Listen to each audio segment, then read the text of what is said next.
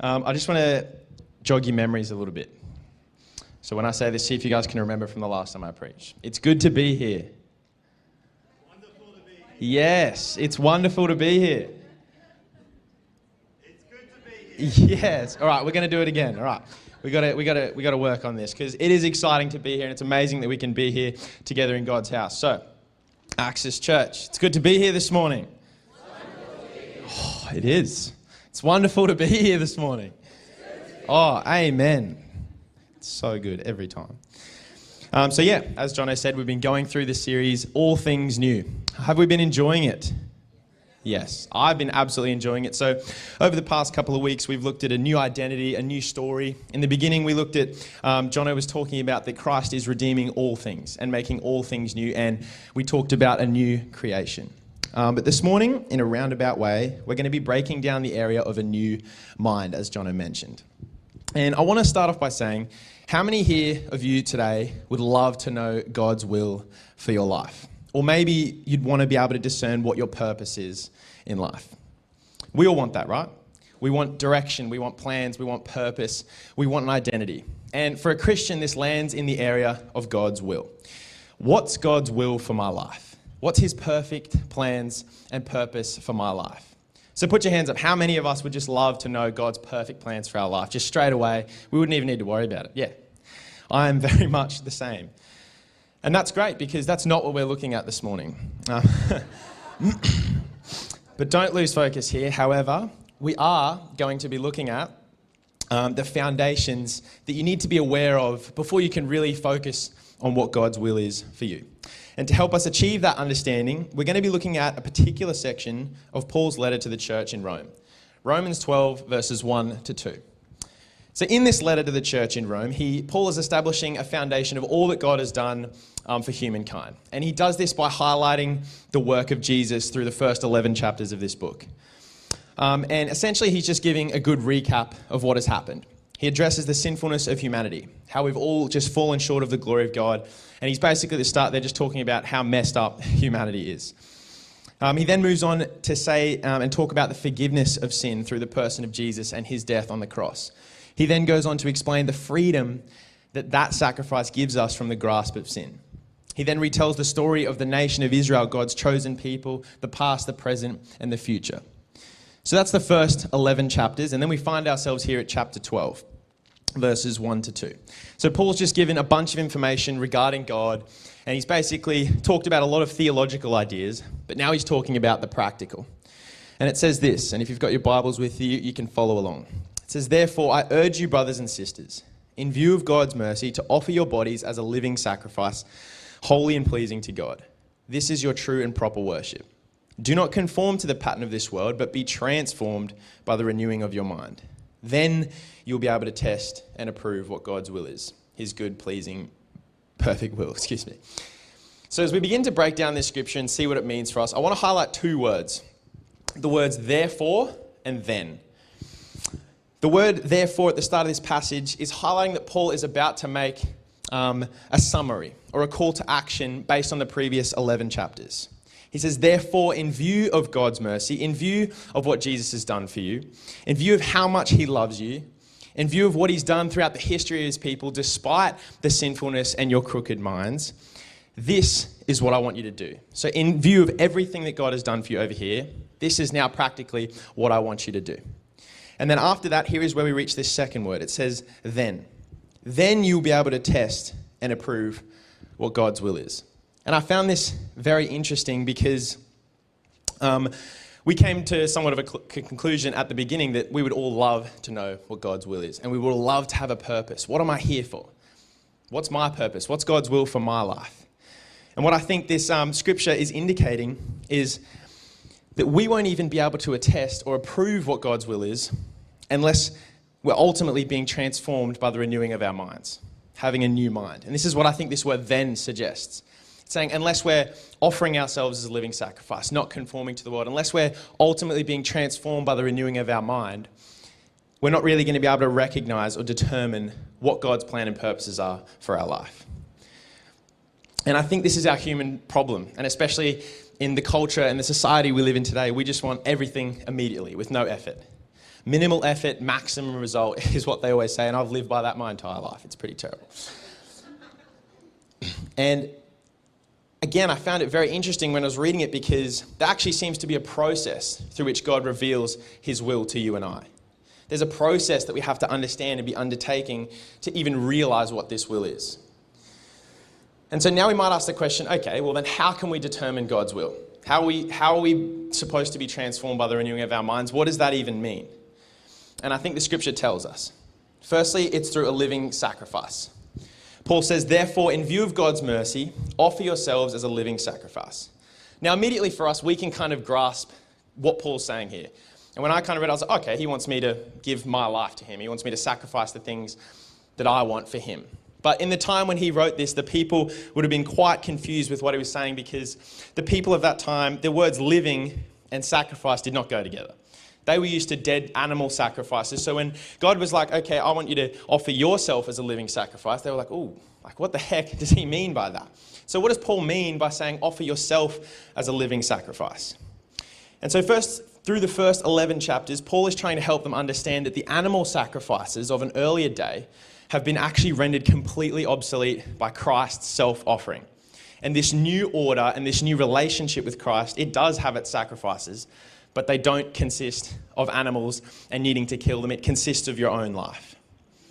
And Paul wasn't saying that they literally had to die in the sense to offer themselves. That's not what he was meaning. He was meaning who they are and everything that makes them them.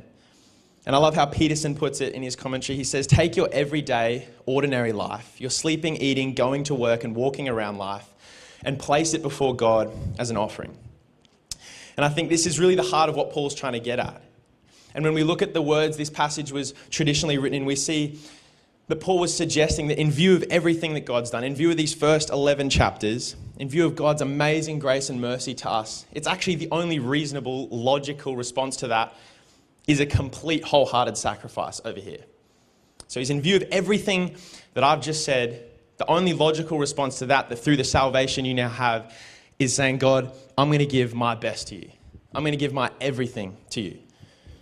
And while it's true that people in Rome would have struggled with this new concept of this living sacrifice, how much do we really struggle with this still today?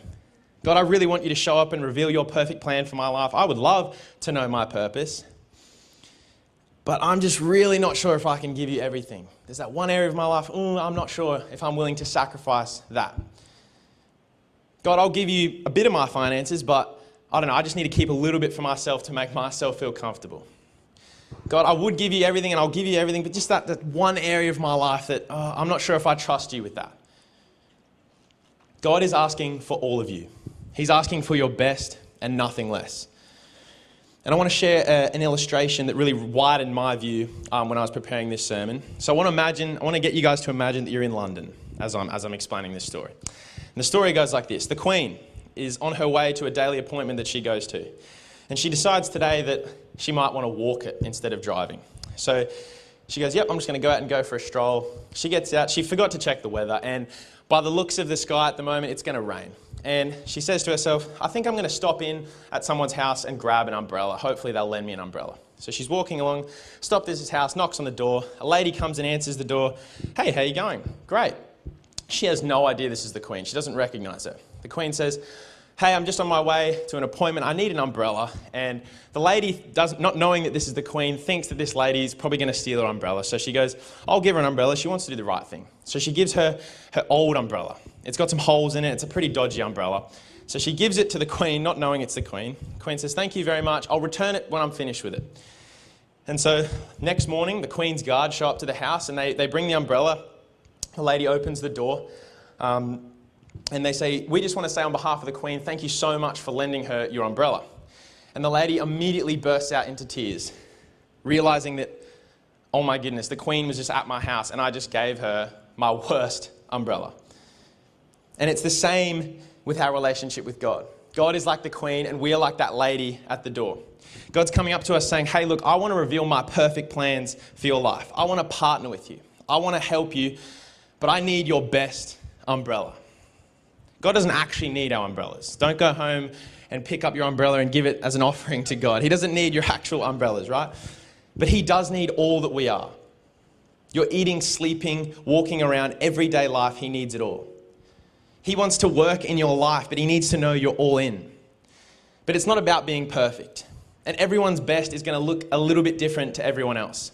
It's not about necessarily how great what you have is. He just wants your best and nothing less. And this was especially convicting for me because I feel like lately I've been giving some pretty dodgy umbrellas to God. Some umbrellas with some really bad holes in it. And I kind of thought about this. I was like, we don't want to miss out on an opportunity to give our best to God. And Jono's mentioned this before, but he kind of said that when I get to Judgment Day and God pulls out the Isaac box, I would hate for him to, he pulls out the Isaac box and he goes, why didn't you let me use this? I was like, why did you reserve this for me? Why were you not willing to sacrifice this for me? I would love to get to there and he pulls out the Isaac box and it's just empty. Like, it doesn't matter how good I've been and like necessarily the heights that I've achieved. It just is about how much I've given to him and I've just given him my best. I just want to know that I've just done the absolute best that I possibly can. So that's the first step. We've got to be offering ourselves as a living sacrifice. We've got to be giving our best and nothing less. Then we come to the next point. We've got to be transformed, not conformed. So he goes on from there to say, do not be conformed to the pattern of this world, but be transformed by the renewing of your mind. Do not conform to the patterns of this world. When Paul says this, he's warning the people of the church against falling into the various manifestations of the sinfulness that constantly surrounds them in their everyday lives. Things like dirty or offensive language, gossip, the wearing of tempting attire, engaging in questionable activities, watching terrible things on TV and Netflix. I could go on for hours about the manifestations of sin in our everyday lives. And again, I love how Peterson puts it in his message paraphrase. He says, don't become so well adjusted to your culture that you fit in without even thinking. There's so many temptations that present themselves before us, so many manifestations of sin that present themselves on a daily basis, that we can so easily become consumed by them without even knowing, without even thinking. And oftentimes by the time we've realized, whoa, I shouldn't be doing this, the damage has already been done. And so the week before that, Jono comes into my office and he puts a block of chocolate on my desk. I was like, oh, this is nice. He's like, I just want to give you this block of chocolate. And I was like, oh, thank you very much. And he's like, oh no, don't say thank you, because if I actually liked that chocolate, it wouldn't be on your desk. It'd be gone, right? He would have eaten it all. And I was like, oh, thanks for the chocolate then. And so he walks out. And this is the interesting thing when you start preparing sermons, and maybe some of you here have experienced this, everything just becomes a sermon illustration. It's like in Madagascar where like Alex the lion just sees everything as a steak. That's pretty much like what it is. But he leaves the office and I look at the chocolate block and I was like, wow, this is interesting. It's half missing. Like half the chocolate block is gone. And I was like, wow, like it took Jono half the chocolate block to realise that he didn't like it. Like he had to eat half the block to realise, oh, maybe I don't like this. Maybe this isn't good for me. Maybe I'll go give it to Isaac, right? And then when I was sitting there, I kind of thought to myself, wow, like isn't that the exact same the way we conform to the things of this world without even realising? And some of us it takes half a block. Some of us it takes a full block. Some of us it takes multiple blocks of chocolate to realise, wow, like this really isn't good for me. Why do we do that? I'll tell you, because chocolate tastes very good. Just ask Jono. He loves it. But it creeps up on us without us realising. Oh, I'll just have one row. How many one-rowers are out there tonight that never actually have one row this morning? Yeah, all of you. I'll just have one row of chocolate. One row becomes 3 and then that becomes a block. And by the end of the week, you've had 4 blocks of chocolate. And you're like, wow, I've really had too much chocolate. And it's the same when we experience the manifestations of sin in our lives, in our everyday lives. I'll just have one drink, just one. 1 becomes 2, 2 becomes 3, and you're like, wow, I've really just had too much. I'll just watch this one movie. I know it's got some pretty heavy language in it. I know it's got some sexual content, but it's just a movie, right? Like, I'll just watch this one movie. A couple of weeks later, you're struggling with a porn addiction, and you're finding that your language is pretty colourful. Oh, I really shouldn't be sitting here listening to this gossip in this conversation, but it's fine, like I'll just wait it out. A couple of weeks later, you are gossiping and you're struggling with that. Before you know it, you become so well adjusted to the sinfulness around you without even realizing. You've just fit into it and you didn't even know. And Paul knows that the things of this world are only going to offer us disappointment. And we've heard in this series that God is making everything new and he's redeeming everything, and the sinful things of this world are going to pass away. And so whatever you might be looking for that the world is offering, whatever you might be looking for to fill that void in your heart that the things of the world that are offering, it's only going to leave you disappointed. Because God's good and perfect, pleasing will is so much more fulfilling than anything the world can offer you. And I know for maybe some of you here, and for me when I was reading this, it just seems so much easier said than done. It's like, yeah, I know, like I've tried so hard not to do those things that I know I shouldn't be doing, but it just doesn't work. I just keep falling into the things that I know I shouldn't be doing. And when I was reading this, I was like, man, like, do we just not do it? Is it that simple? It's like what Paul was talking about last week. Is it just that we just don't have to look at this wall? How do we actually do it? And this is what I love about this passage, because I see it as it builds on itself. It's one thing to tell someone what to do, but it's another thing to tell them how to do it. And I think this is what Paul is doing here in these verses. He goes, offer yourself as a living sacrifice. How do you do that? Part of how you do that is not conforming to the things of this world. How do you really not conform to the things of this world? It's ultimately through the transformation and renewing your mind. We've got to be transformed, not conformed. Our refusal to conform to this world has to go deeper than just behavior and customs. It has to be firmly planted in the values in our minds. And this brings me to my third point. Paul says, be transformed by the renewing of your mind. What does this really mean? When I first read this, I was like, what does that even mean? Be transformed by the renewing of your mind. And the English word we see here for transform actually comes from the word metamorphosis. And we all know what the process of metamorphosis is. The process of a caterpillar going to a cocoon and becoming a beautiful butterfly.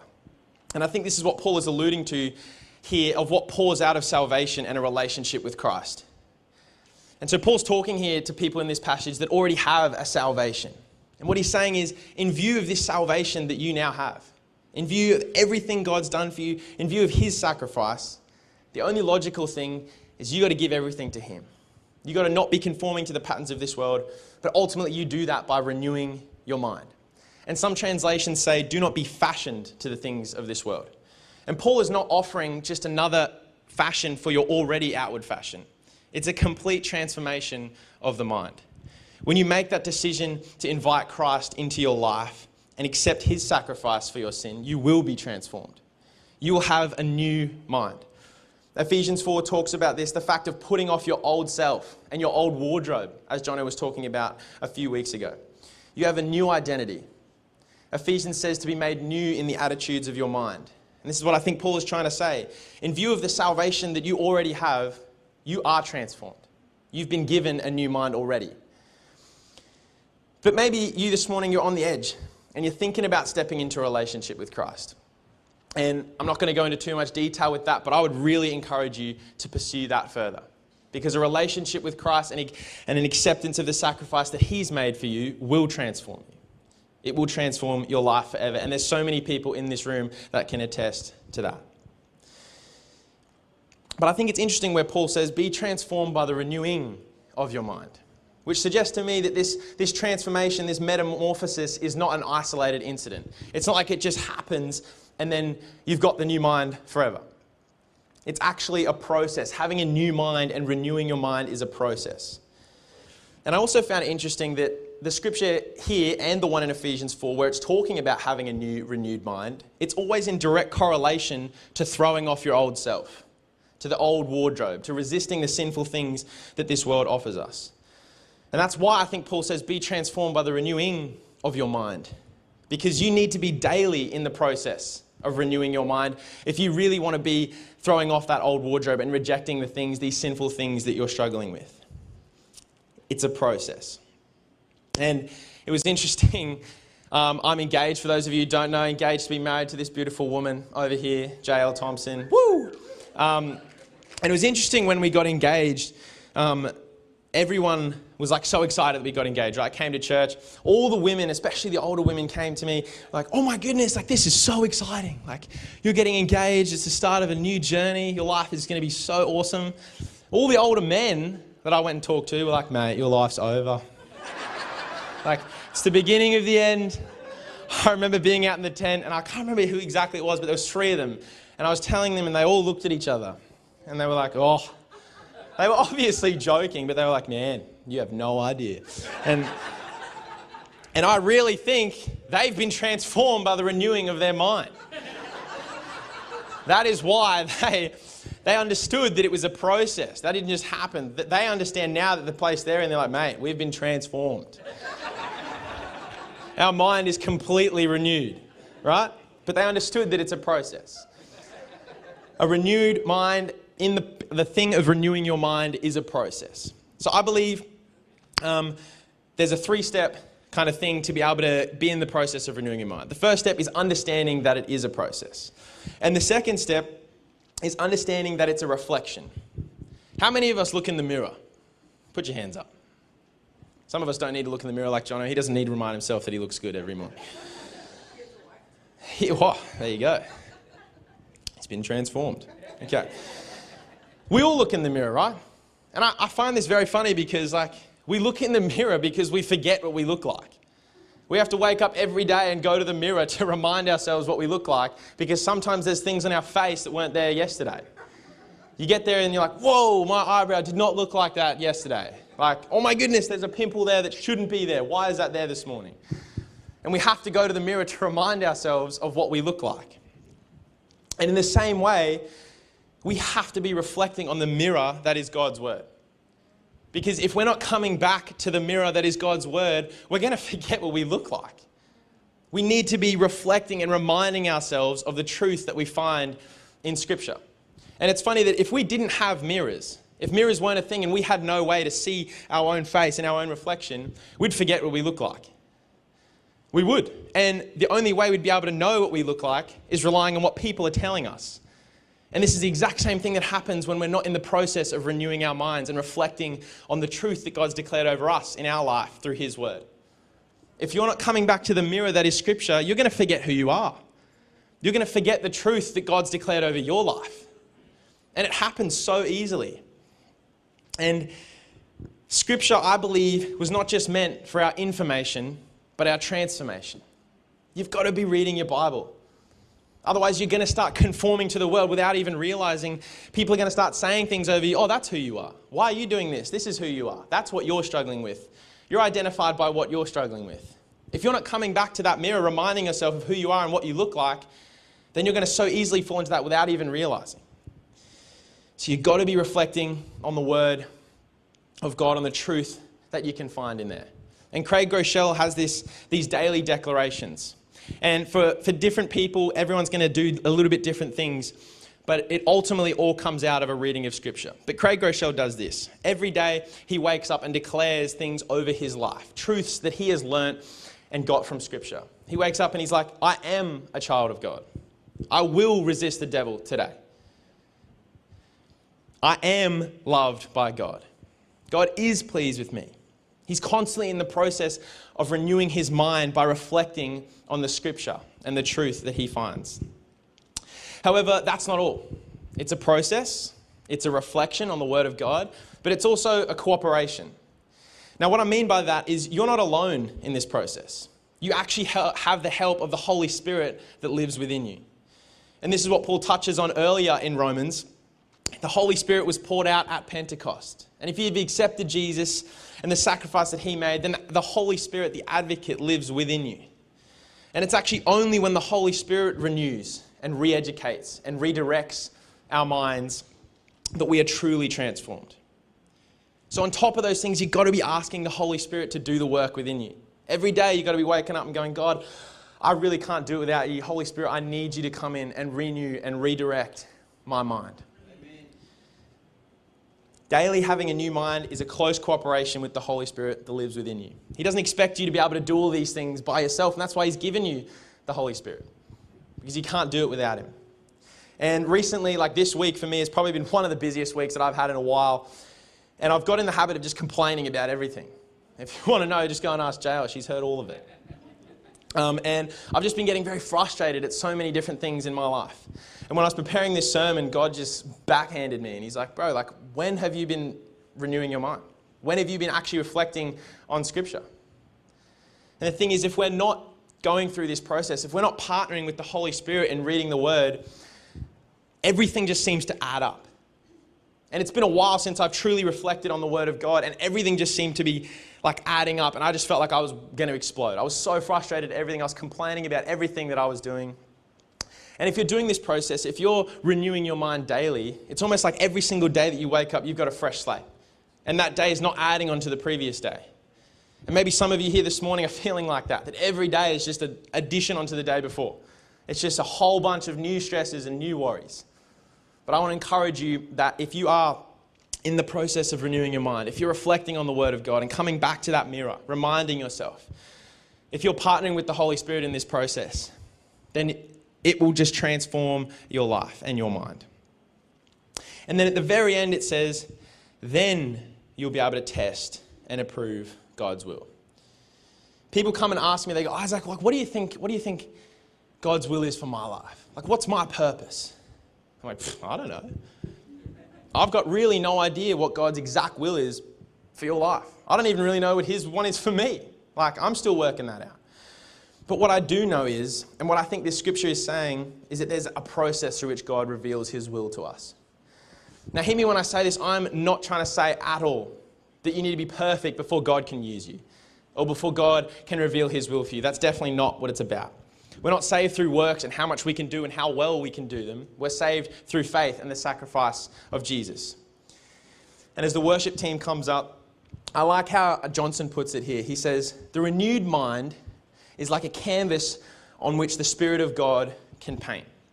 And that's how I kind of see this passage. I see that sometimes God's there with a paintbrush and He wants to partner with every single one of you. He wants to use you and He's ready to paint this beautiful picture for you, this beautiful future. But He's just about to paint. He's got the brush ready. And He goes, whoa, Isaac, man, like, I need that area of your life. Why are you still holding on to that? Isaac, I need your best. Isaac, why are you still caught in that pattern that I told you to get help for? I told you to talk to someone about that. You need to get help with that. Why are you still caught in that? Isaac, why are you not reading my word and renewing your mind? Isaac, I want to keep painting, but I just don't know that if I do, you'd actually be able to do it. I don't know if you're ready because you're still holding so many reservations. And that might be for the case for you also. It's not about being perfect, but I believe that if you are doing this, if you are giving God your best and nothing less, if you're being transformed, not conformed, if you're in the process of renewing your mind, I believe you will be able to determine and accomplish everything that God paints for you. But the beauty of this passage is that if you feel like, oh, well, yeah, God hasn't really called me to anything super specific. I don't feel like God's told me exactly what I need to do, and it hasn't been really mapped out for me. If that's you today, I feel like the beauty of this passage is that in the meantime, if you're actually doing these things, if you're giving God your best and nothing less, if you're being transformed and not conformed, if you're in the process of renewing your mind, you're already doing it. You're already actually doing the will of God. And if you read the rest of here in chapter 12, and you read the rest of the verses, it talks about love in action. And that is the will of God. And so, church, I hope you got something out of that. I just really want to encourage you that if we are being transformed by the renewing of our minds, if we're a people that are just giving everything to God and just are willing to sacrifice everything, it's not about being perfect because none of us are going to achieve that. But if we're just doing our absolute best, if we're reflecting on the Word of God and finding the truth that it tells us, if we're renewing our minds, if we're being transformed, I truly believe we're going to be able to transform the world around us.